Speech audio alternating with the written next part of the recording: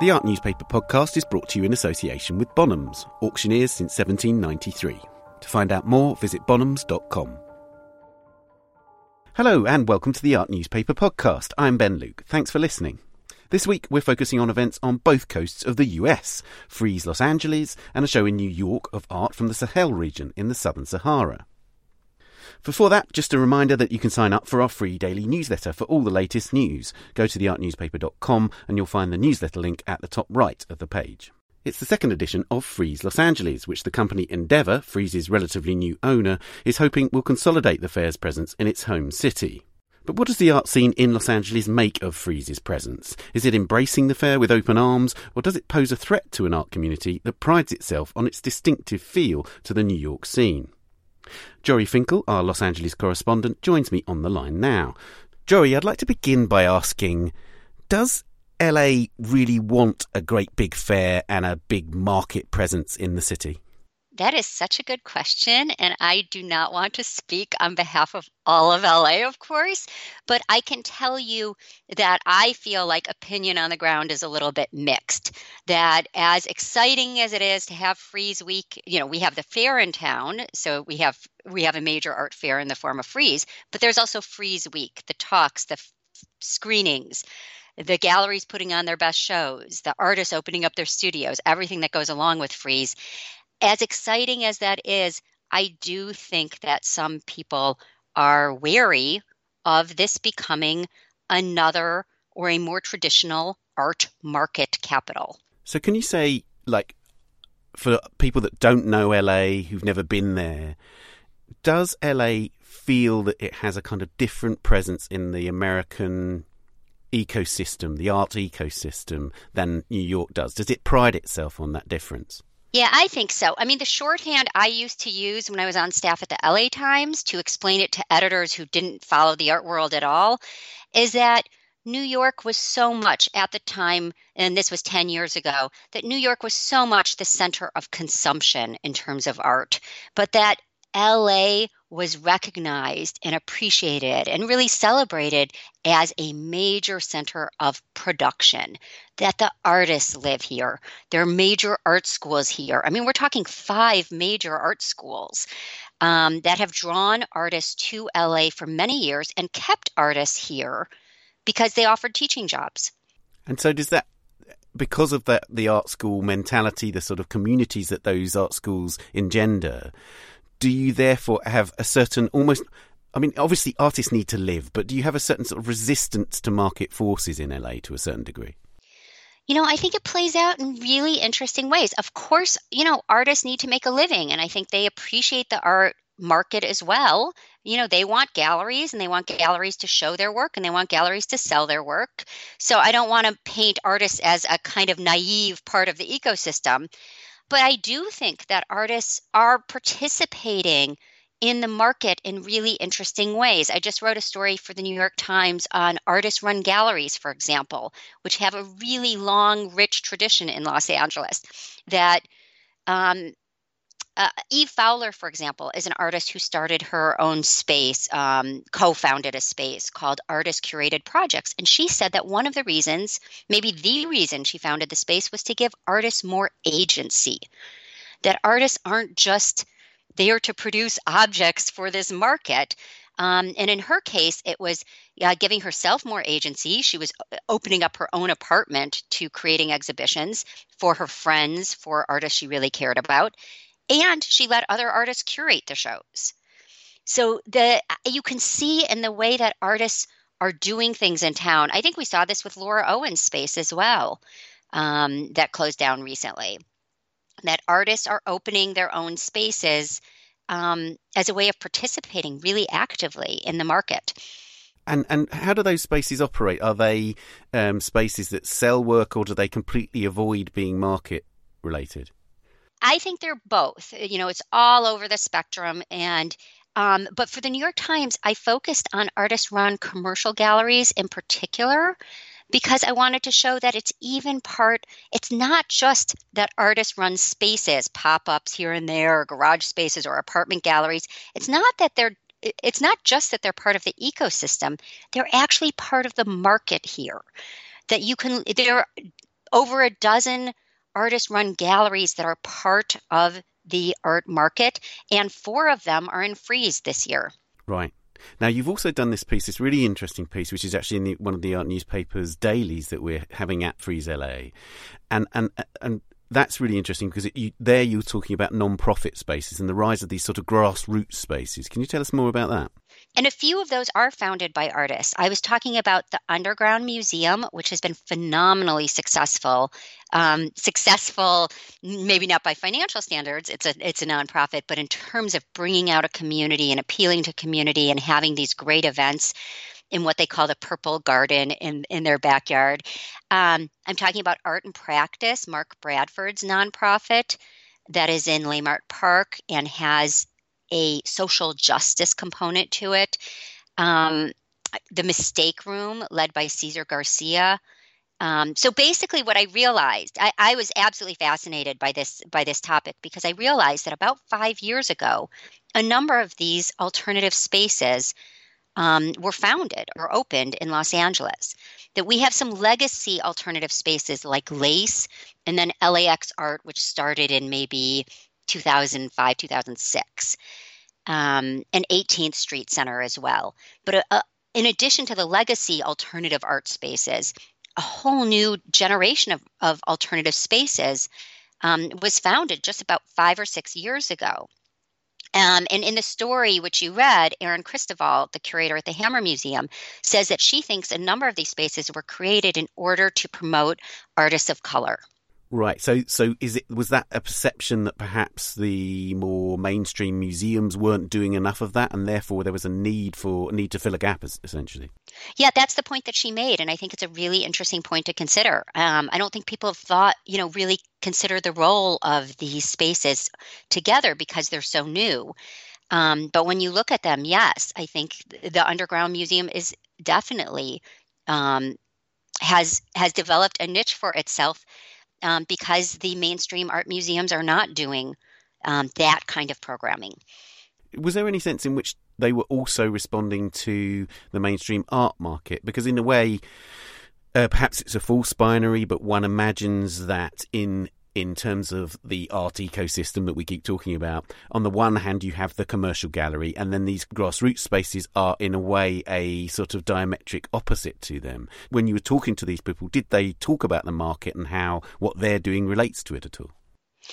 Yeah, I don't know if we were focusing so much on the market. And I don't know if I buy the binary. I feel like the spaces I was looking at are these mid-sized spaces that are one step away from being museums. They tend to be Kunsthalls. They don't have their own collections.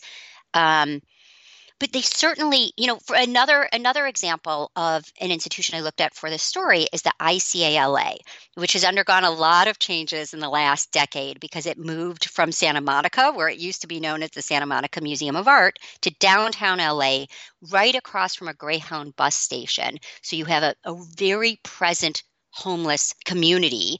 And the ICALA has always done these really fascinating so both as the ICALA and in its previous incarnation as the Santa Monica Museum of Art, this institution has a history of doing really interesting shows that do not follow the art market, that are just askew. So I don't think they're opposed to the art market, but in many cases they anticipate the art market.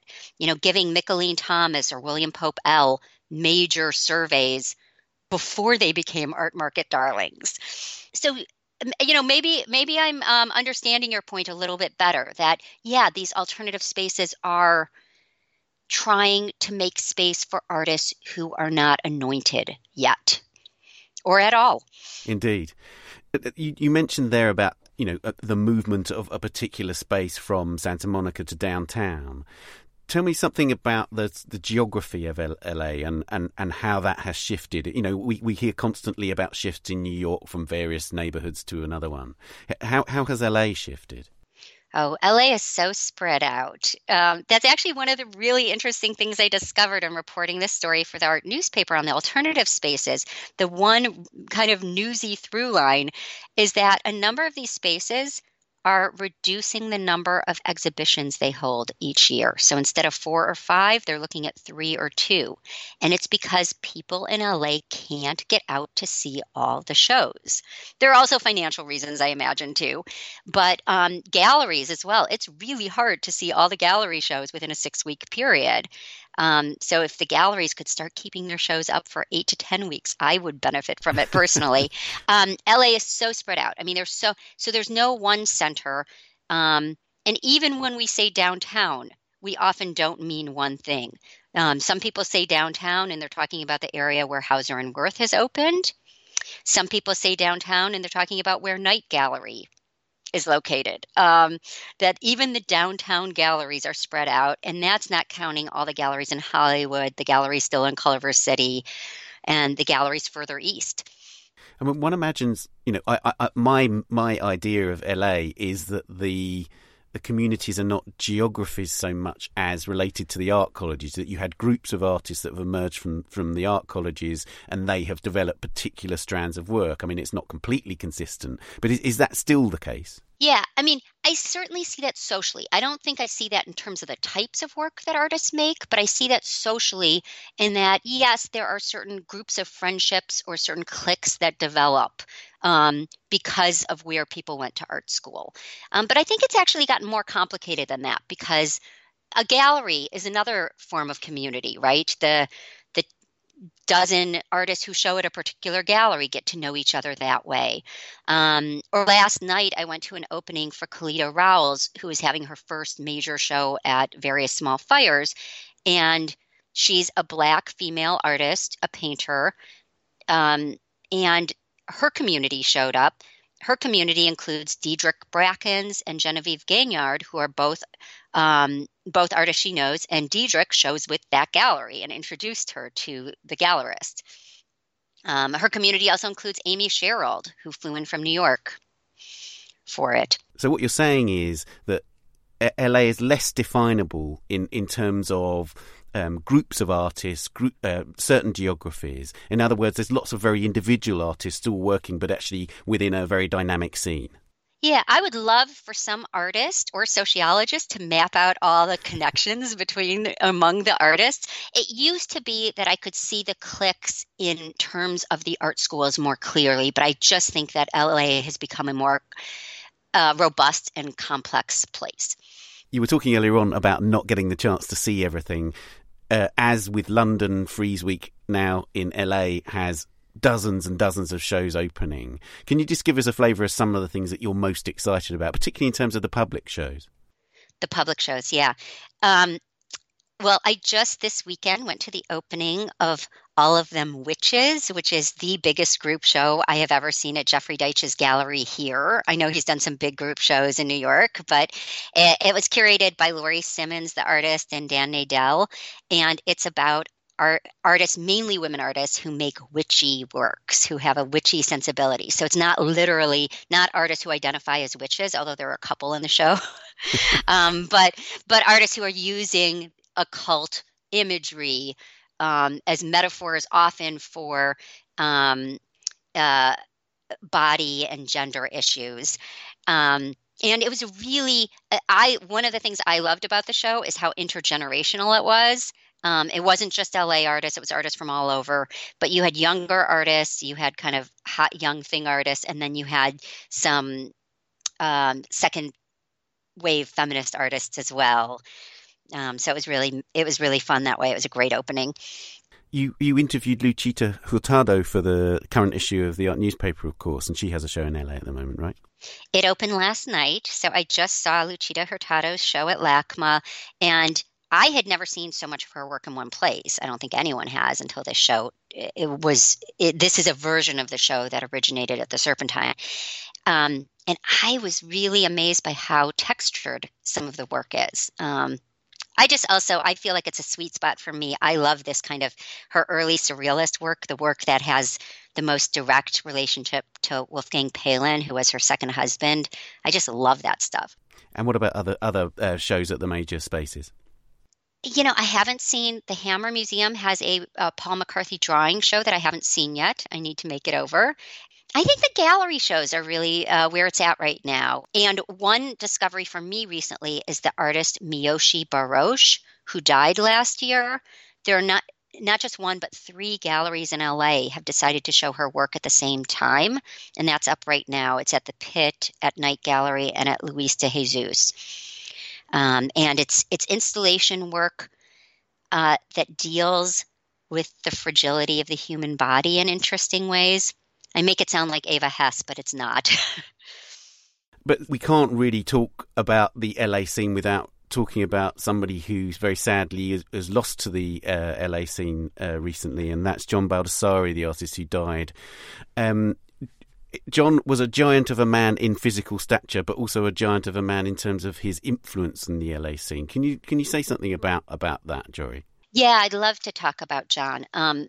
Some people ended up calling him a gentle giant, which I think is totally wrong. I mean, you're right. He was very tall then, but he was very sharp or rigorous in ways that were just wonderful. A friend of mine, an artist named Kim Schoenstatt, worked for him for many years as his studio manager, and she said something that has just resonated with me ever since his death, that he knew how to put just the right weight on things. That means on words, on images, his sense of humor. And I guess I'm talking about his artwork a little bit, just how he managed to kind of rescue conceptual art from its own self-seriousness or its own gravitas. But then there's the contribution he made by being this really generous person very, very active on the scene. That's right, and that consisted both of being a teacher, but also, extraordinary support for other artists, right? Yeah, and it was all of one piece, really, for him. I mean, I've lived here for 15 years now, and for the first 10 years, when he was well, he was out and about at openings. He showed up for people. And as a teacher, he literally gave artists some of their best ideas. In 1970, when he was teaching his famous post-studio class at CalArts, he had this assignment list that was over 100 ideas. And some of them seem really quaint now, like make a work of art using walkie-talkies. And I've always looked at that list and thought, how generous for him to come up with all of these ideas, share them with his students. Somebody today could make a career out of any one of those ideas. And here he is sharing over 100 with his students. I remember when I interviewed Analia Saban when she had a big show at Spruth Magers here, and she was really good friends with John.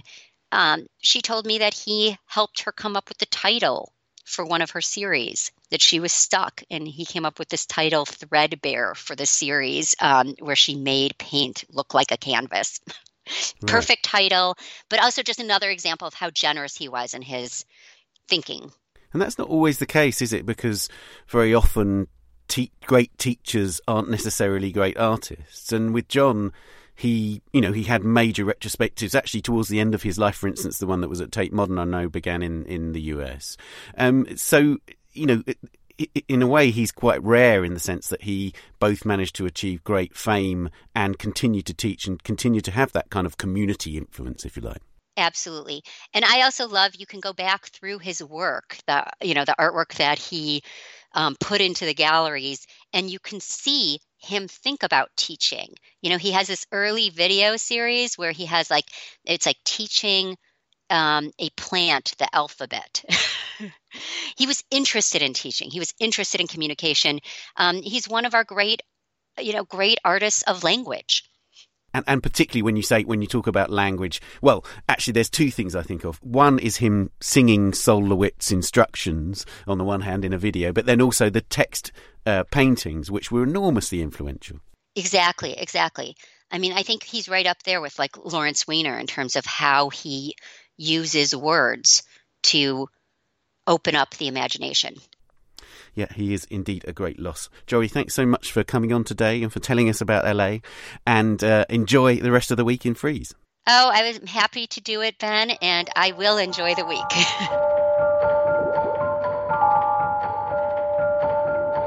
Now, Freeze Los Angeles is held at Paramount Pictures Studios in Hollywood, and the project section is staged on a New York City film set at the studios. The projects are co-curated by Pilar Tompkins Rivas, and our deputy art market editor, Margaret Carrigan, spoke to her on the set.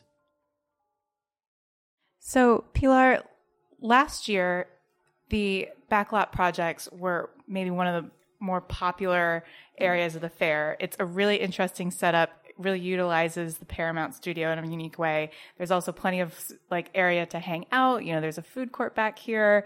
Can you kind of set the stage for our listeners about what the lot brings and how you kind of try and plan for presenting work here? Yes, I'm. First of all, I have to say that this is a really unique thing in the context of art fairs. There's a lot of art fairs that take place around the world. Frieze is one of the most renowned, fairs internationally, but by bringing it to Los Angeles and choosing to do it at Paramount, it just provides this really unique opportunity for a new context to present contemporary art projects. In and of itself, presenting artwork at the backlot is a little bit like trying to cite public artworks, because you have to take certain things into account in terms of the elements and how things can physically be installed here, what kind of media you can present. But this is so different and unique as well, because you have an active studio lot, and it looks like New York or Chicago. This is a space that already has a visual read to it that has its own history and its own particular connotations. And so that becomes kind of a set of parameters around which you have to develop the project. Some of the projects are staged within the specific buildings that are on the backlot. Others are more strategically placed around the backlot itself and outside. And others are like on-site performances. How do you plan all of those, and what are some of the specific logistics you have to take into account? Well, I mean, we had a number of interesting proposals that were forwarded by galleries. We started, with that in terms of a departure point and trying to see, what kind of narratives that we could call out of the works to bring them together. We from there, began thinking about other artists that we wanted to engage, some of which work with galleries that are presenting in the main fair and others that don't. And so that became an interesting and, unique way of beginning to organize and beginning to lay the groundwork for the plan. Moving beyond that, you have to recognize that this is so unlike, doing an exhibition in a museum or a gallery or a white cube space where you have control over display. And here we have to kind of think about all these things as they develop, and there's certain things that you have to troubleshoot that you wouldn't necessarily have predicted, like slopes on the ground, or you're planning what kind of work can be shown in an interior space, but knowing that it's not watertight, and in case it rains, it could become completely drenched. So you have to just kind of think through that, and that in and of itself informed decisions about diversity of media. The backlot also has a lot of other things going on. As you mentioned, you've got the food court, if you will. There's other organizations, art organizations are being presented as well, and it's a really dynamic and vibrant setting in which the art is activated, across all these different points. Can you talk a little bit about what kind of art you brought this year and what some of the specific projects are and what kind of LA flavor they lend to what is a New York backdrop? Well, many of the artists do have a connection to LA or are based in Los Angeles, and others are not. We wanted to also, create this kind of outward-looking conversation about things that might touch back to the specific context of Los Angeles, and other things that are more global in focus. We have an artist from Brazil who is from Recife, Brazil, named Jonathan de Andrade, for example, that has a wonderful video piece that he filmed on the streets of Sao Paulo and Recife, where he asked passersby to open up their wallets and reveal their contents. And they kind of slowly open up their billfolds. And inside you see all these very personal, very private things that actually indicate a lot about the individuals that those wallets belong to. And so it's here on the backlot. It doesn't have a tie to LA in any way specifically, but it can speak more broadly to these other kinds of issues that the market connects to. And so I think that creates an interesting dialogue. We're interested in working with artists from the Americas, and that's somebody that Rita Gonzalez, my co-curator, and I had been thinking about before for a previous project. And didn't have the chance to work with. So this is a chance to present his work here in the fair. Another artist that is international that also kind of gives a historic nod to California is Tania Candiani. And she's an artist from Mexico who is making a piece that's based on images that Dorothea Lange took of the Japanese Americans in the internment camps, specifically in Manzanar and in Santa Anita during World War II.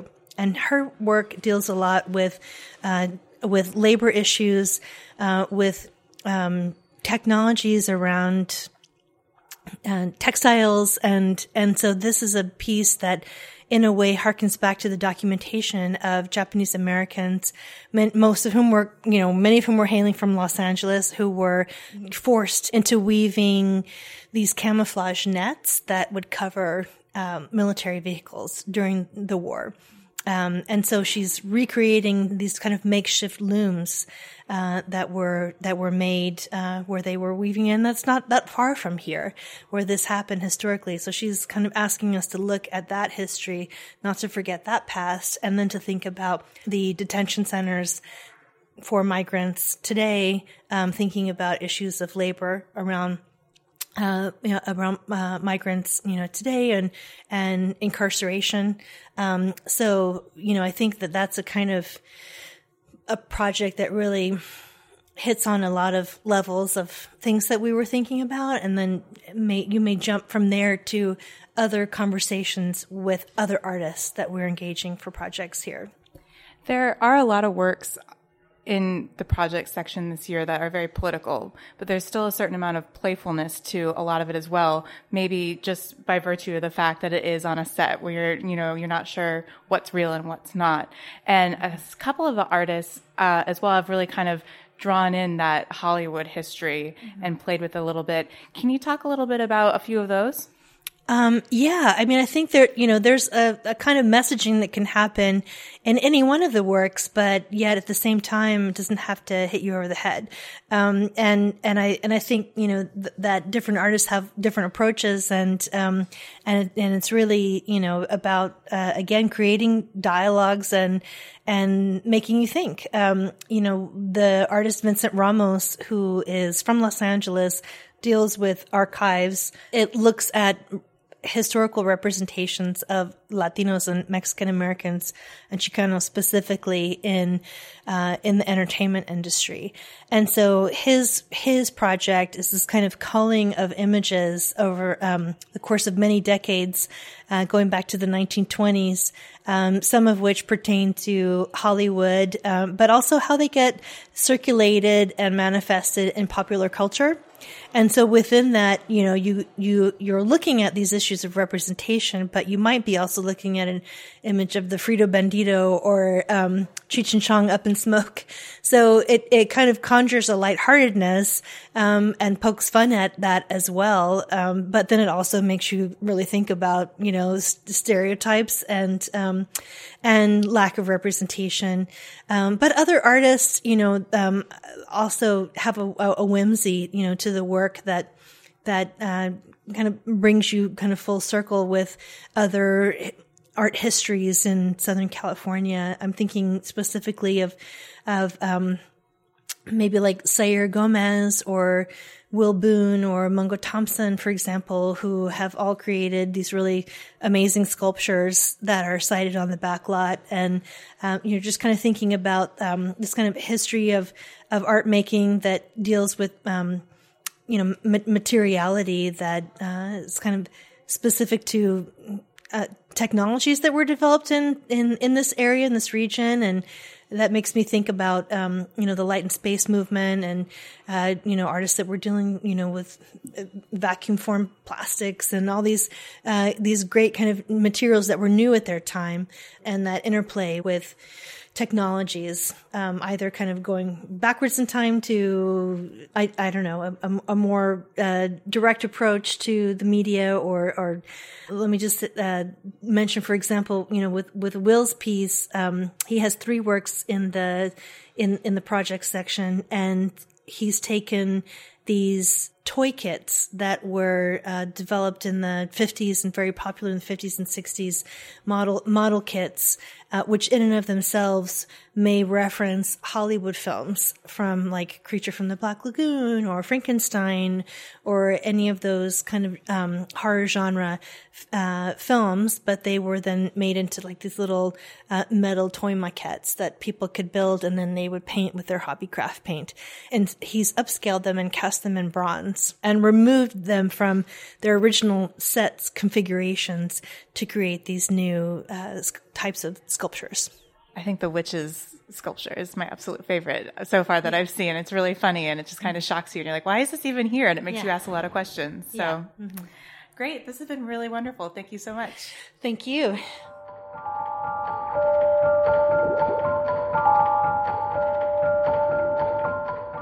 Frieze Los Angeles begins today and is on until Sunday the 16th of February. You can follow our live reporting from the fair at theartnewspaper.com. A bit later, we'll be looking at a new show at the Metropolitan Museum. But first, here are a few of the top stories on our website this week. It's auction week in London, and Sotheby's sale on Tuesday night delivered mixed results, totalling £79.2 million or £92.5 million with fees, just above its low estimate. As Annie Shaw reports, Banksy continued his recent art market surge. This time it was his work Vote to Love, an altered version of a Vote Leave placard from the Brexit referendum. It sold for £950,000 or £1.2 million with fees, which was more than double its low estimate. However, the night's most anticipated lot, David Hockney's Californian Pool painting The Splash, failed to live up to its name and instead prompted little more than a ripple.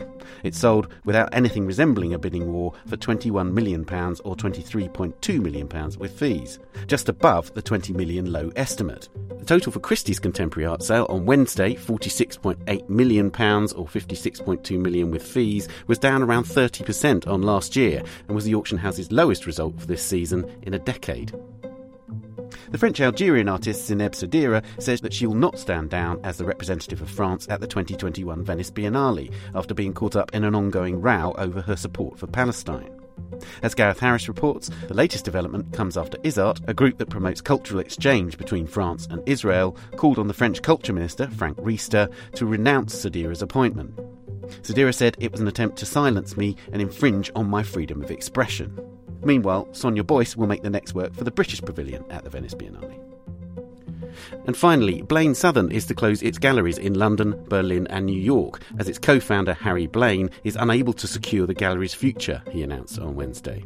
Blaine launched the gallery in London in 2010 with co-founder Graham Southern, who's no longer involved in the business, having split from Blaine last autumn. The news came after the gallery had been steadily losing artists and staff. British artist Matt Collishaw announced via Instagram on Tuesday that he'd parted company with the gallery. Jake and Dinos Chapman similarly took to social media in November to say that they had left Blaine Southern. And in December, Charles Saumarez Smith, the former director of the National Gallery in London and chief executive of the Royal Academy, left his post as senior director after just 1 year. You can read all these stories and more at theartnewspaper.com or on our app for iOS, which you can get from the App Store. We'll be back at the Met after this.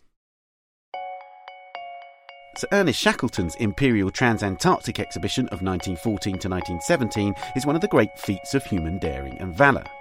Attempting to sail across the Weddell Sea, the expedition ship Endurance became trapped in pack ice, eventually disintegrating in October 1915. The dramatic escape of the crew is the stuff of legend. The expedition's official photographer, Australian Frank Hurley, captured life on board the stricken vessel and the ship's final hours. A newly discovered rare presentation album of Hurley's photographs of scenes and incidents in connection with the happenings to the Weddell Sea Party is offered at Bonham's Travel and Exploration Sale on the 26th of February. As Bonham's head of books and photographs, Matthew Haley, put it, Hurley's images convey the terrible situation in which the men on Endurance found themselves and have come to define for us the heroic age of Antarctic exploration as it drew to a close. For more about this story, visit bonhams.com. Welcome back. Now, the Metropolitan Museum of Art in New York has just opened a sweeping exhibition about the region known as the Western Sahel, the vast area on the southern edge of the Sahara that today encompasses Senegal, Mali, Mauritania and Niger. Tracing the region's cultural legacy, the show features some 200 objects dating from the first millennium through to the late 19th century. Much of the Sahel has been rocked by instability in recent years, including devastating droughts and violent attacks by Islamist militants. Nancy Kenny, our senior editor in New York, talked with the organiser of the exhibition, the Met curator Elisa Lagama, about some of the ideas underlying the show. Elisa, how did you come up with the idea for this exhibition? This is an important topic for the humanities that's been neglected by art history. And 4 years ago, when we were closing our last major African art exhibition, Congo, Majesty and Power, I decided that the moment was right to turn our focus to another region of the continent that had a very different history, a very different relationship with the world at large. And I had been following the work of archaeologist Roderick McIntosh, who's now at Yale University, for some 25 years. And he and I had been in conversation about the fact that this was a timely topic to address, given the importance of the cultural legacy of this region and the security issues that were developing on the ground. And so in 2016, we proposed this project for the museum, and it's been a 4-year long process of developing it and bringing it into the public eye.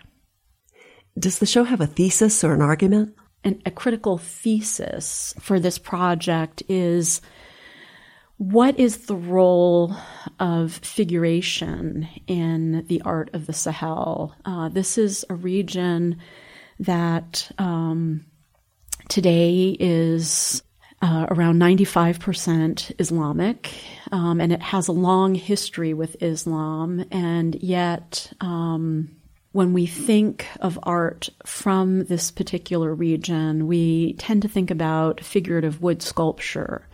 And so I was very interested in looking at what the historical precedents are for the classical Dogon and Bamana sculptures that everybody is more familiar with, and to see how deep into the many-layered history figuration goes.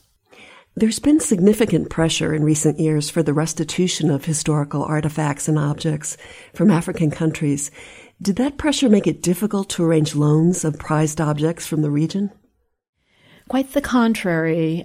We had enthusiastic responses from all of the colleagues across the Western Sahel that we borrowed works from.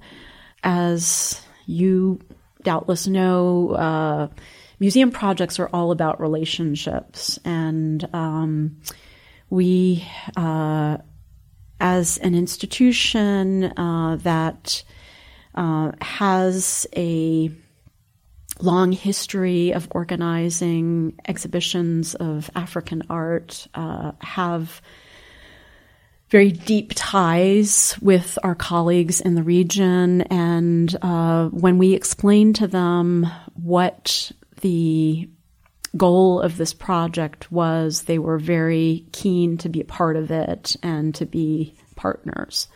I would say that the most complicated part of this was that most of the institutions that we borrowed from are government institutions, and so there were many government ministries that had to finalize the approval of loans.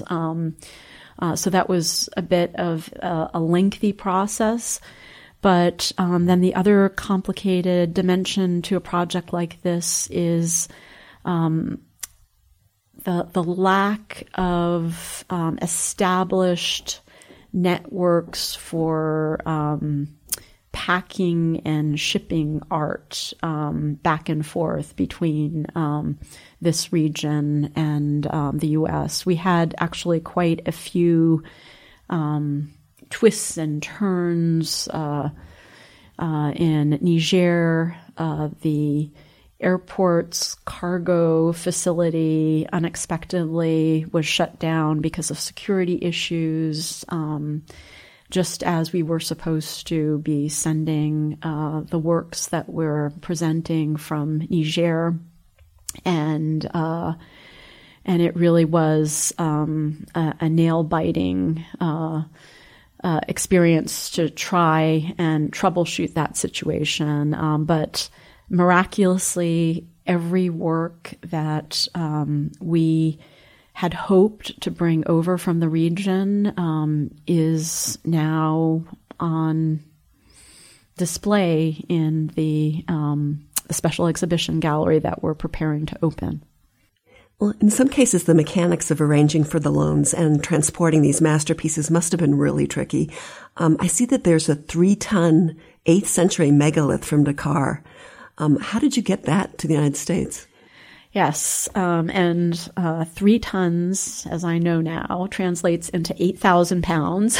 And this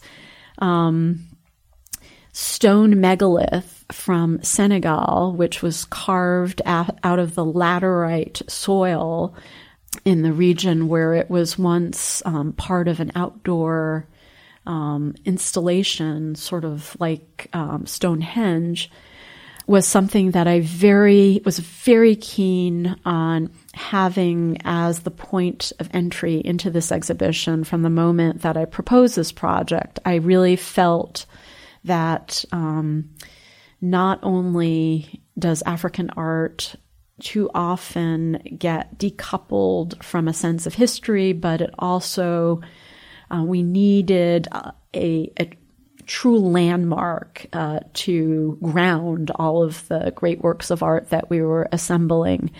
And so we literally had to lift this monument out of its usual position in front of the Ifan Museum in downtown Dakar, have it placed in an enormous crate and shipped by sea. It was over a month traveling to get to New York. And we saw that the most complicated part of the journey was actually making it out of the loading dock and into the upstairs galleries, navigating the museum's arms and armor and medieval galleries. But it was an epic undertaking, and I'm an enormous fan of my colleague who's our registrar, who orchestrated all of these arrangements. You could say that the region is in some ways a crisis zone today, couldn't you? Yes, what's unfolding in this region is very troubling. It's cause for enormous concern. It's a crisis that began in 2011 and has not ameliorated. And friends and colleagues in the region unfortunately don't see relief in sight. There is growing violence and tension that has been caused by extremists who, in the case of Mali, at times have occupied nearly the northern half of the country. And I know that, in my experience, a very significant dimension of for example, the Malian and the Nigerian economies depended on cultural tourism. And the fact that the instability in this region is by necessity leading to less visitation is putting enormous strain on people's livelihoods and cultural sites across the region. You also have Islamic militants leading an all-out assault on Mali's cultural heritage, don't you? Yes, the iconoclasm that occurred in a city like Timbuktu was really a sobering awakening to the fragility of cultural heritage in this region and how vulnerable so many of the storied UNESCO World Heritage sites even have been. We have as one of our collaborators the Mama Haidara Library in Timbuktu, who has lent several of the manuscripts that were taken out of Timbuktu during the period when the Al-Qaeda affiliates had occupied Timbuktu and were destroying libraries and other monuments. And this crisis is not over. All of those materials that were moved to Bamako for safekeeping are still there indefinitely. People do not feel that they can move precious documents like the ones that we are exhibiting in Sahel in Timbuktu at present. It's still too tenuous, the security situation on the ground. Well, thank you for joining us, Elisa. Thank you.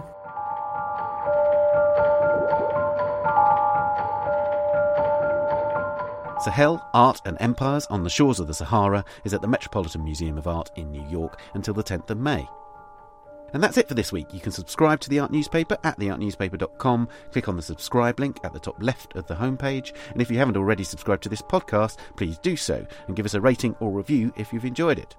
The Art Newspaper podcast is produced by Julie Michalska, Amy Dawson and David Clack, and David's also the editor. The Art Newspaper podcast is produced by Julie Michalska, Amy Dawson and David Clack, and David is also the editor. Thanks to Margaret and Pilar, to Jory, to Nancy and Elisa, and thank you for listening. We'll see you next week when we have an interview with the artist Shirin Neshat. Bye for now. The Art Newspaper podcast is brought to you in association with Bonhams, auctioneers since 1793. To find out more, visit bonhams.com now.